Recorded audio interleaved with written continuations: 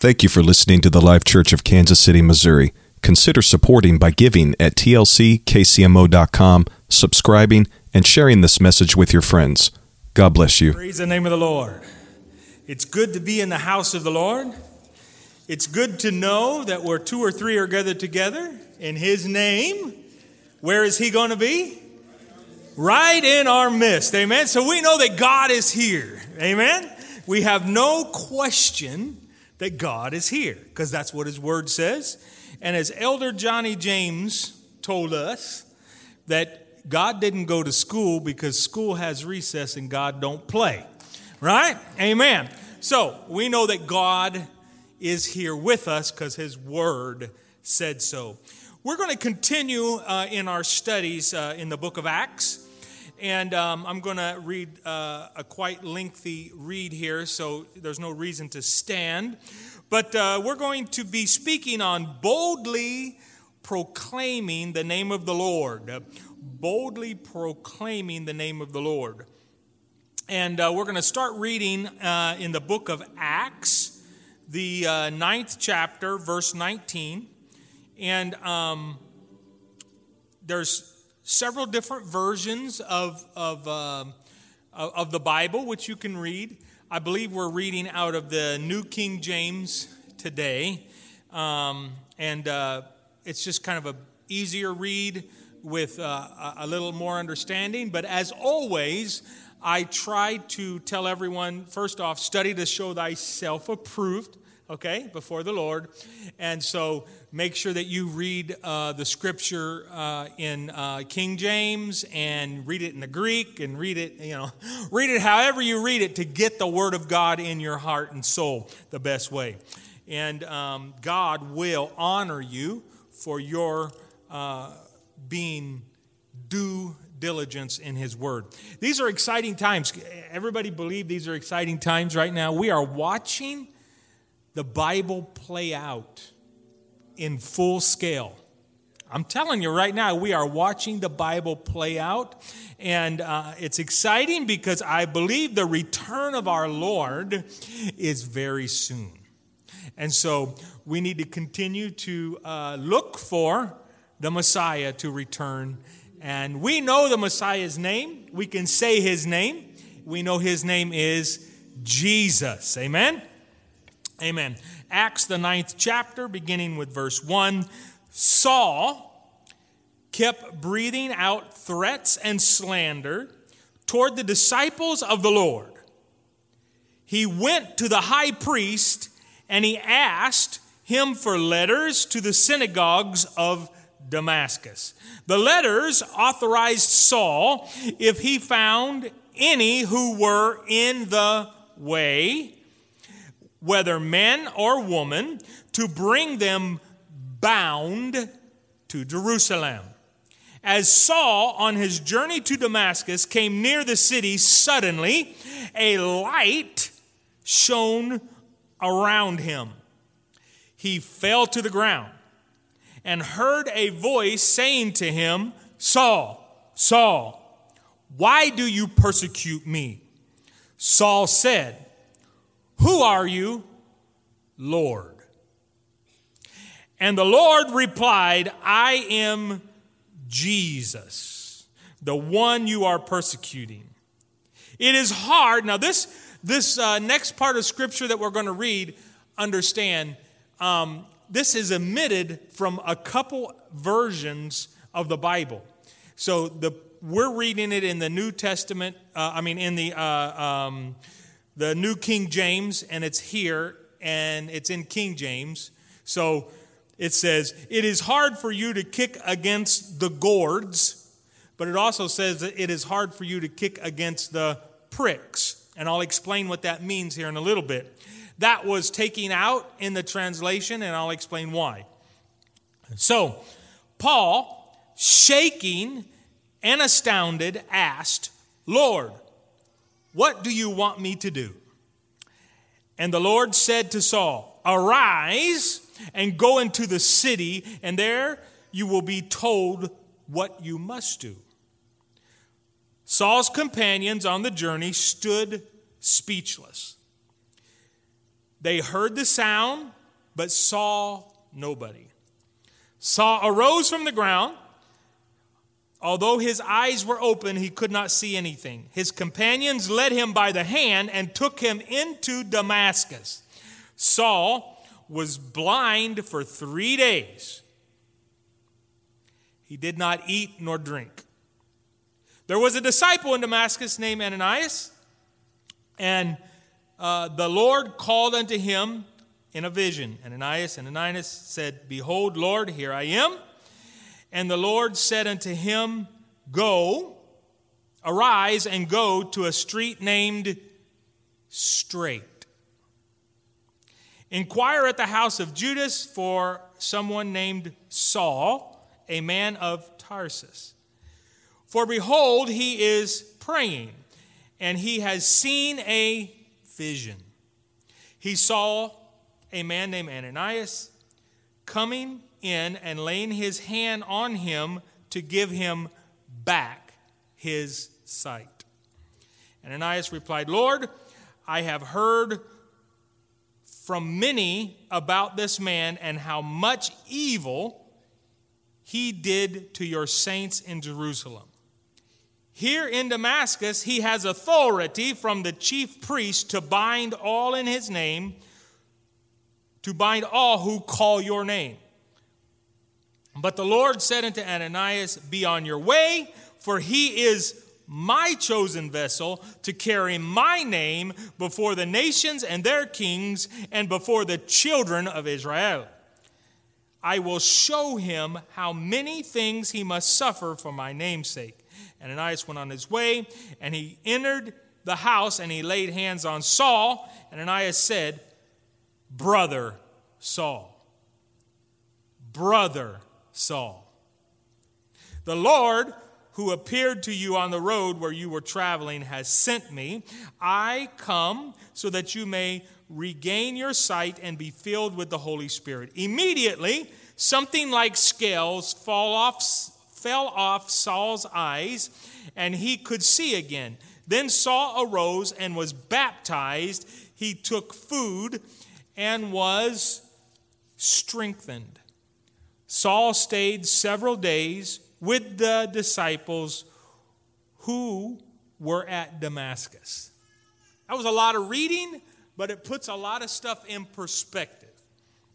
Now we know, I'm going to tell you, Saul was a very religious man. Now let's talk about what the word religious means. The word religious means that he followed after God's word. And he followed after the way that man interpreted the scriptures of God. I'm going to say that again. He followed God's word, and he followed after the way that man interpreted the scriptures of God. So you can be religious and not be right. Ooh. We'll talk about that here in a minute. So we need to understand our word and our deeds must measure up with the Spirit, and they must measure with our communication and relationship with God. There has to be a full duplex relationship. What does full duplex mean? It means 360, which means we hear, we speak back.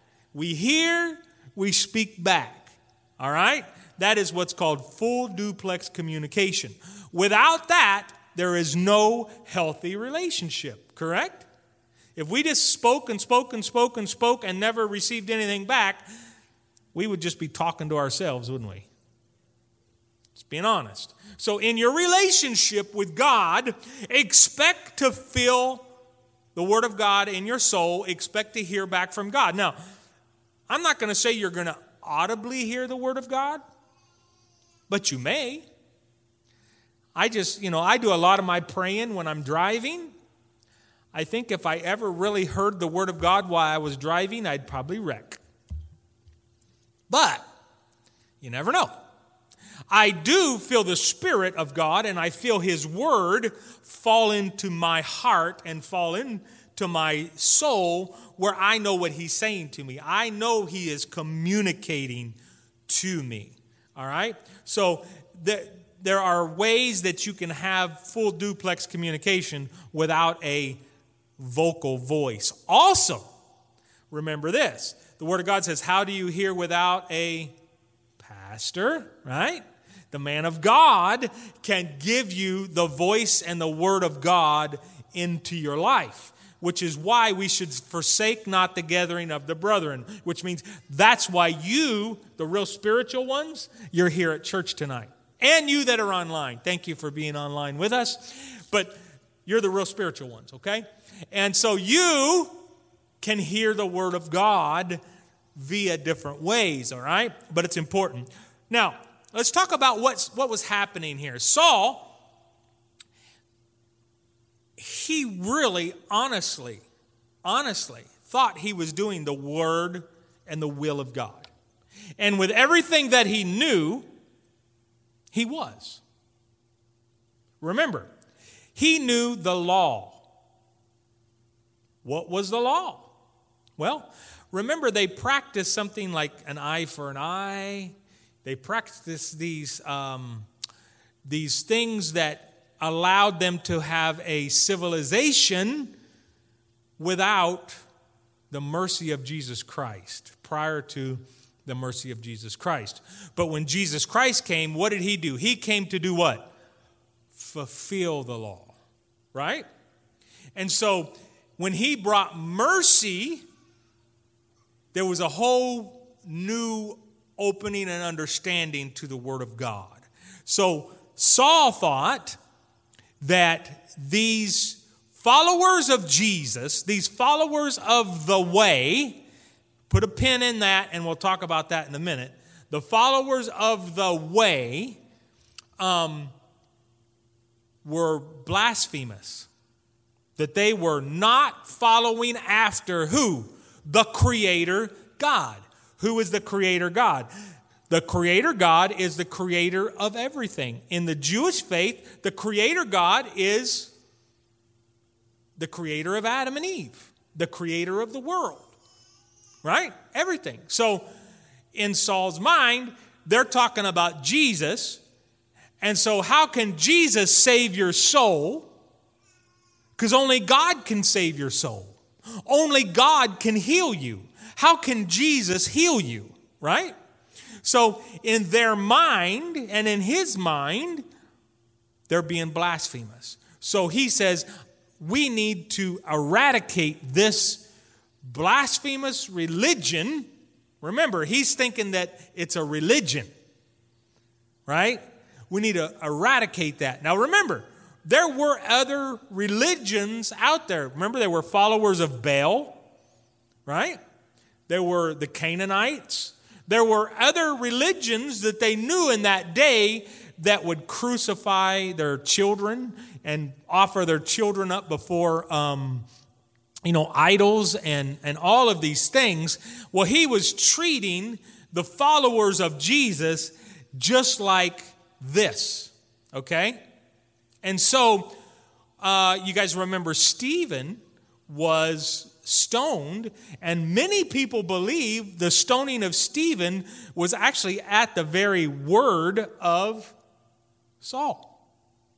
Because remember, Saul had the papers. Saul literally had the papers to do what? To take the children of the followers of Jesus Christ in captivity and to bring them before the chief priest and to be executed. So, that's where Saul was in his thinking, and that's where he had put his mindset that he was doing the Word of God. Now, here he is. He's on the road to Damascus with the letters in his hand from the high priest. He had the warrants for arrest of the disciples. Well, what did he find? Here's what happened. When he went to Jerusalem and he began to do what? Began to persecute the Christians, right? They spread like wildfire. And so here's the funny thing. They wanted to have a mega super church there in Jerusalem, right? And so what happened is when persecution came, they spread out. Remember, we talked about this last time. When you step on, if you've ever built a fire and had a fire, and you step on a fire and don't put it out with water, but you just squash it, it's going to spread out and embers are going to go all over the place. Well, that's what happened with persecution. Saul and his men came after the Christians. They spread out. And when they spread out, what did they do? They started sharing the gospel of Jesus Christ to the known world. So, in Saul's mind, he says, I've got to get ahead of this, and I'm going to go north and cut them off in Damascus. So if I can reach Damascus and stop them at Damascus, it will stop the spread of the gospel of Jesus Christ. And when he spoke with the high priest, he said, give me the papers that I may bind them that are in the way. Well, what did Jesus Christ say? Jesus Christ said, I am the way, the truth, and the life. So now you understand why they wouldn't say, oh, I belong to Jerusalem South Church. I belong to Jerusalem North Church. No, they said, I am in the way of Jesus Christ. Kind of cool, isn't it? I am in the way of Jesus Christ. And you'll find when you begin to study the Scripture, that's the way they identified themselves, as being in the way, which is very biblically sound. Now, you realize there's more than 200 different religions that have cropped up since that time. And not all of them are in the way. I'll just put it that way. So, anyway, we know the way is what? Acts 2:38, because Peter explained it to us. And we'll get to that at the very end here in a minute. But, so, that is what I mean by the way, and that was what Saul told the chief priest. Those that are in the way, we're going to eradicate. And so he's on the road, and as he's traveling on the road, there was a picture. Did you guys get a picture? Okay, it's all right. There, a light came down upon him that blinded him, and it stopped him. It stunned him, and from all the accounts that I've read and the historic information, literally, it knocked him down. So he was prostrate before God, literally. So he didn't fall backward, he fell forward. There's something about falling forward and falling backward. And if you guys want to ever really do a study about that, when you're in the presence of God, there's something very important about those who fall backward and those who fall forward. When you fall forward in a submissive way, that is, you're in the presence of Almighty God. To fall backward would mean, just like a magnet, to be repelled from the presence of God. That's a study you need to look at. I think you would be very amazed. And then you could think about some things that you may have saw in the past where people would wave certain things in front of people and they fall what? Back. Just a thought. Anyway, so as he fell down on the ground, there's an acknowledgement statement when he says, "Who art thou, Lord?" Now, remember, we talked about who Saul was. Saul was a very devout Jew. So he knew you don't call anybody Lord, but who? Creator God. There's only one Lord.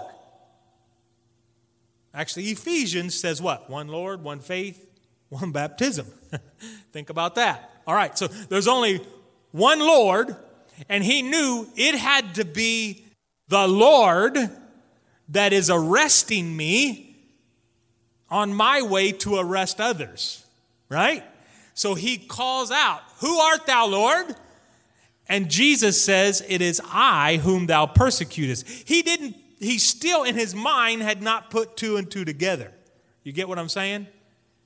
And then when Jesus explained, "It is I, Jesus," that is a very important scripture. And here's why. If you've ever given a Bible study to someone, or you've ever been in a Bible study for someone, sometimes it's hard for people to connect the deity of God, especially if they've come from a background of a triune God. What is a triune God? That is the Trinity. Nowhere in this book, I'm going to say it again, nowhere in this book does it say triune God. Does it say Trinity? It's not there. It's not there. It's not there. All right. So, this is a very important statement that is being made here, because he's saying, "Who art thou, Lord?" He's identifying the fact that whoever this is that's arresting me is God. And then he goes on to say, "I am Jesus." That means that Jesus, who was just crucified, was who? God in the flesh. Now, I don't have time to break out all the scriptures, but I guarantee you, if you do want more information on this, and if you need to have more information to figure out who is Jesus and how Jesus ties into God in the flesh, and how the Spirit is the comforter, and all these three are one. There's not three parts. They're all one.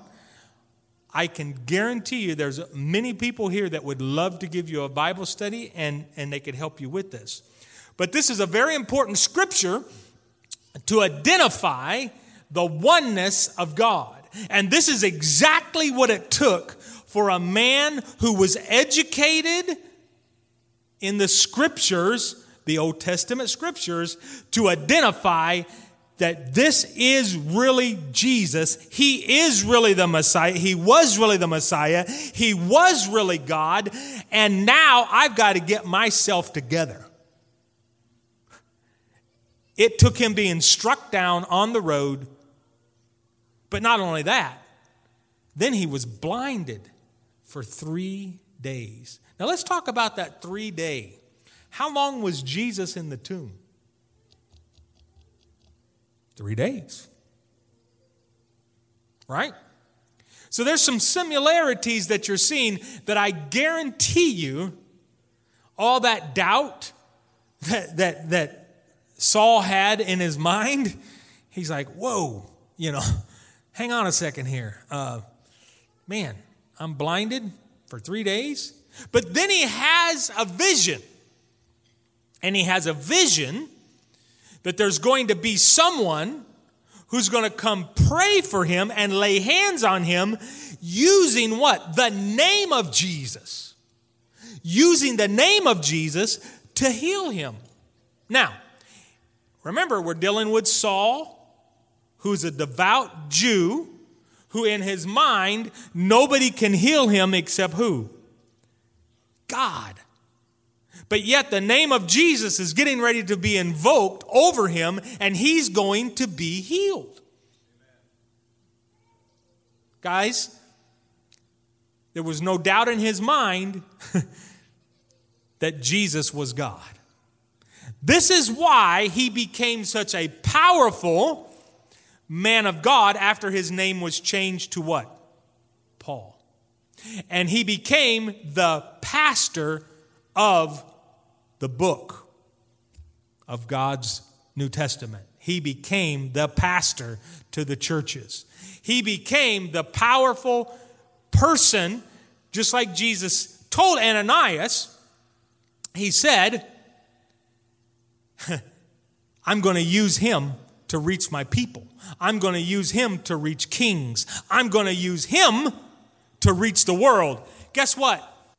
He wrote a whole lot of this book. Guess what we're preaching out of today about this? Do you know how many kings and princes have bowed down after they found out that Jesus was Lord and after they realized their salvation was in this book? It's still happening today.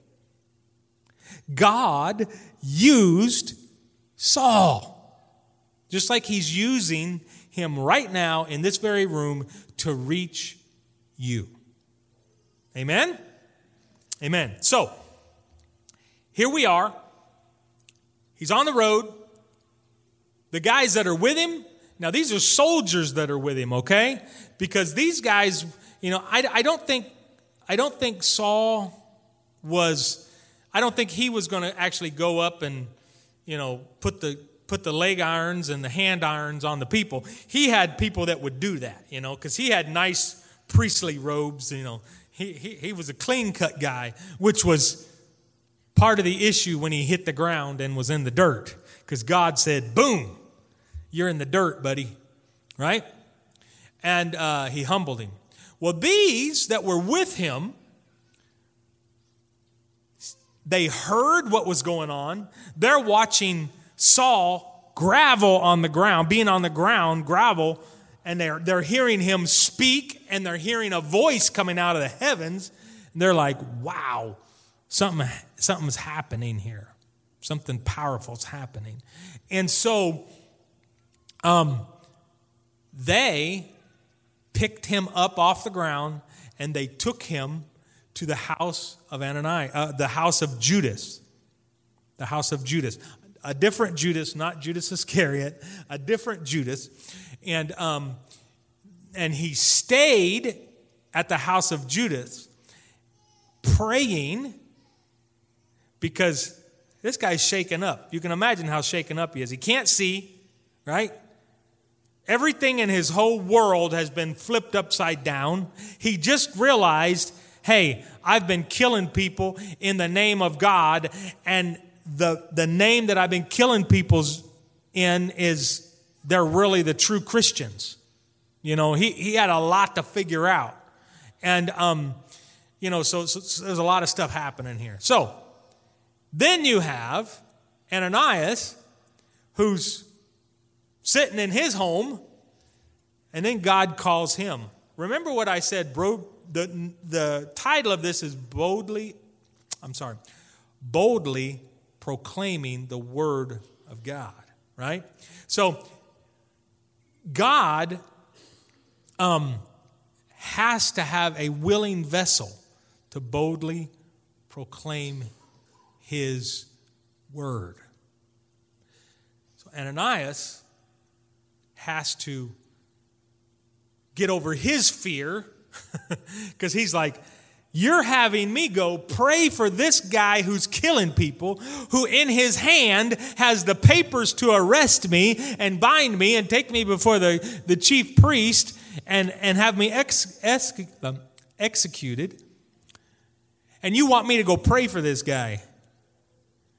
And he said, yes, I do. Go do it. He did it. Don't be surprised if God wakes you up at night and tells you to go talk to your neighbor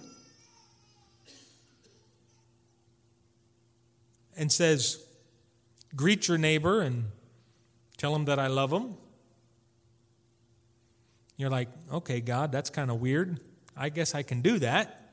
But should I do that, God? Surely they know you love them. You might be surprised. I've heard stories where that very scenario happened, and the person that went to their neighbor and said, I just want you to know that God loves you, and I was told to tell you that person was getting ready to take their life. And because someone listened to the word of God in their spirit, right? That person was like, I can't believe you're saying this because I was just asking God if you really loved me to show me before I take my life. Those are true stories, guys. So remember this. If God can use a donkey to save a nation, he can use me, right? He can use me. I'm willing to go. Are you willing to proclaim the name of God? So, long story short, he goes, he lays his hands on Saul. And when he lays his hands on Saul, he prays for him, and scales fall off of his eyes. Now, there's a lot of things here that we could talk about. If you read the scripture and you study it, there's a lot of metaphorical, there's a lot of foreshadowing, there's a lot of things that are happening when he lays hands. Okay? The falling off of the scales does what? That opens our understanding. That's kind of like a foreshadow of opening your understanding of who God is and the things that God has for you, these type of things. Then you have the laying on of hands, which transmits what? The power of Almighty God. It transfers the power of healing. And then it goes on to say, and he was filled with what? The Holy Spirit. It transfers the Spirit of God in your life. And then there's something else that happened after he laid his hands on him. The scales fell off. He could see again. What else happened? He was obedient and did what? He was baptized. So, I'm here to tell you today, baptism is essential. I'm going to say it one more time. Baptism is essential. You see it played out right here. Now, a lot of times we don't look at this scripture as a scripture of salvation. But I'm here to tell you, this is the salvation story wrapped up in 19 verses. Because Saul thought he knew what was right. He practiced what he knew was right before God, right? Even so much as he persecuted the true Christians, right? He persecuted them in the name of his God. But when he truly, in his heart, loved God. There's a reason that the scripture says, if a man doeth good, leave him alone. Because there's a time and a place, if you truly love God, if someone really loves God, they will have their opportunity to find God. I'm going to say that again. If a person truly loves God, they will have their time and place to find God. And it's our place to live right before God, to do the right things, and wait for the cue to hear God's voice and then reach them. We don't always have to pummel them over the head with our Bible. We don't have to do it. We don't have to beat them up. We can live a godly life before God. Do the right things. Study to show ourselves approved so that we're prepared when the time comes to go reach them. That's the key. Now, can you imagine after that happened? Ananias, he reached out, prayed for someone who was a murderer. God filled him with the Holy Ghost. Then this person was baptized, and he became the greatest, figure that we can tell in this Word of God after his name was changed. So you never know who God's going to have you reach. You never know who God is allowing you to prepare your heart for. You never know how God has stacked you up in comparison to his word. But here's what I will share with you. If you are a willing vessel, And if you show yourself in the Word of God to study, and you ask God, God, open my understanding. I'm a hard-headed guy myself. I'll be honest. I'm hard-headed. I need to see it for myself. I'm from Missouri. Show me. Okay? I'll be honest with you. Ask my wife. She'll tell you I'm very hard-headed. But once I see it, it's over. Once I know for a fact, it's over. Why? Because that's the way I'm wired. And I think that's the way most people are honestly wired. Right? If you're really honest with yourself, that's the way you probably are too. It's okay. So, we talked about salvation. Of course, we know what Peter said on the day of Pentecost, which, by the way, we are coming to that day very soon. And if you have an opportunity to be here on Pentecost Sunday, please be here, because the Word of God will become alive before you. You will see the outpouring of the Holy Ghost. Amen? I believe it. I said amen. I believe it. Amen. And Peter said unto them in Acts the 2nd chapter, verse 38, repent and be baptized, every one of you, in the name of Jesus Christ, for what? The remission of your sin, for the forgiveness of your sin, and ye shall do what? You shall receive the gift of the Holy Ghost. Why? Because the promise is unto you and to your children and to all that are afar off, even as many as who? The Lord thy God shall call. The calling is for everyone. Let's all stand. I'm going to pray a prayer for you now. And if you truly, honestly want to reach your world, if you truly, honestly want to infect your world like Ananias, if you want to reach your neighbors, if you want to reach your neighborhood, if you want to reach the lost, there's no day like today. Because today is the first day of the rest of your life. And what you do today affects your tomorrow. You know what? The forgiveness of God is so powerful. A lot of times we look at our past and we say, oh, man, I failed here, I failed there, I failed there, and I failed there. You know what God sees after He's forgiven you? Nothing.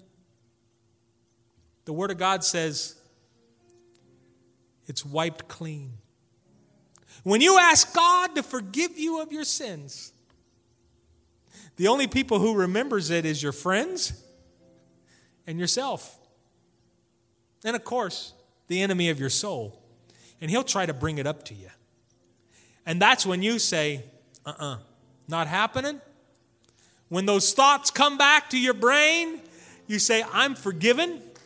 Thank you, Lord, for forgiving me. So if you here today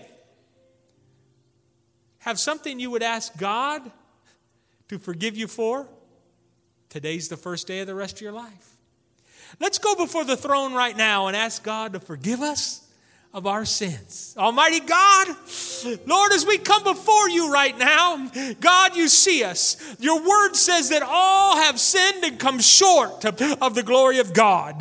Your word tells us, God, oh Lord, that you knew us in our mother's womb, and you've known us, God, from our whole life. You know the very number of hairs on our head. God, I would ask right now that you look in my heart and you forgive me of my sin.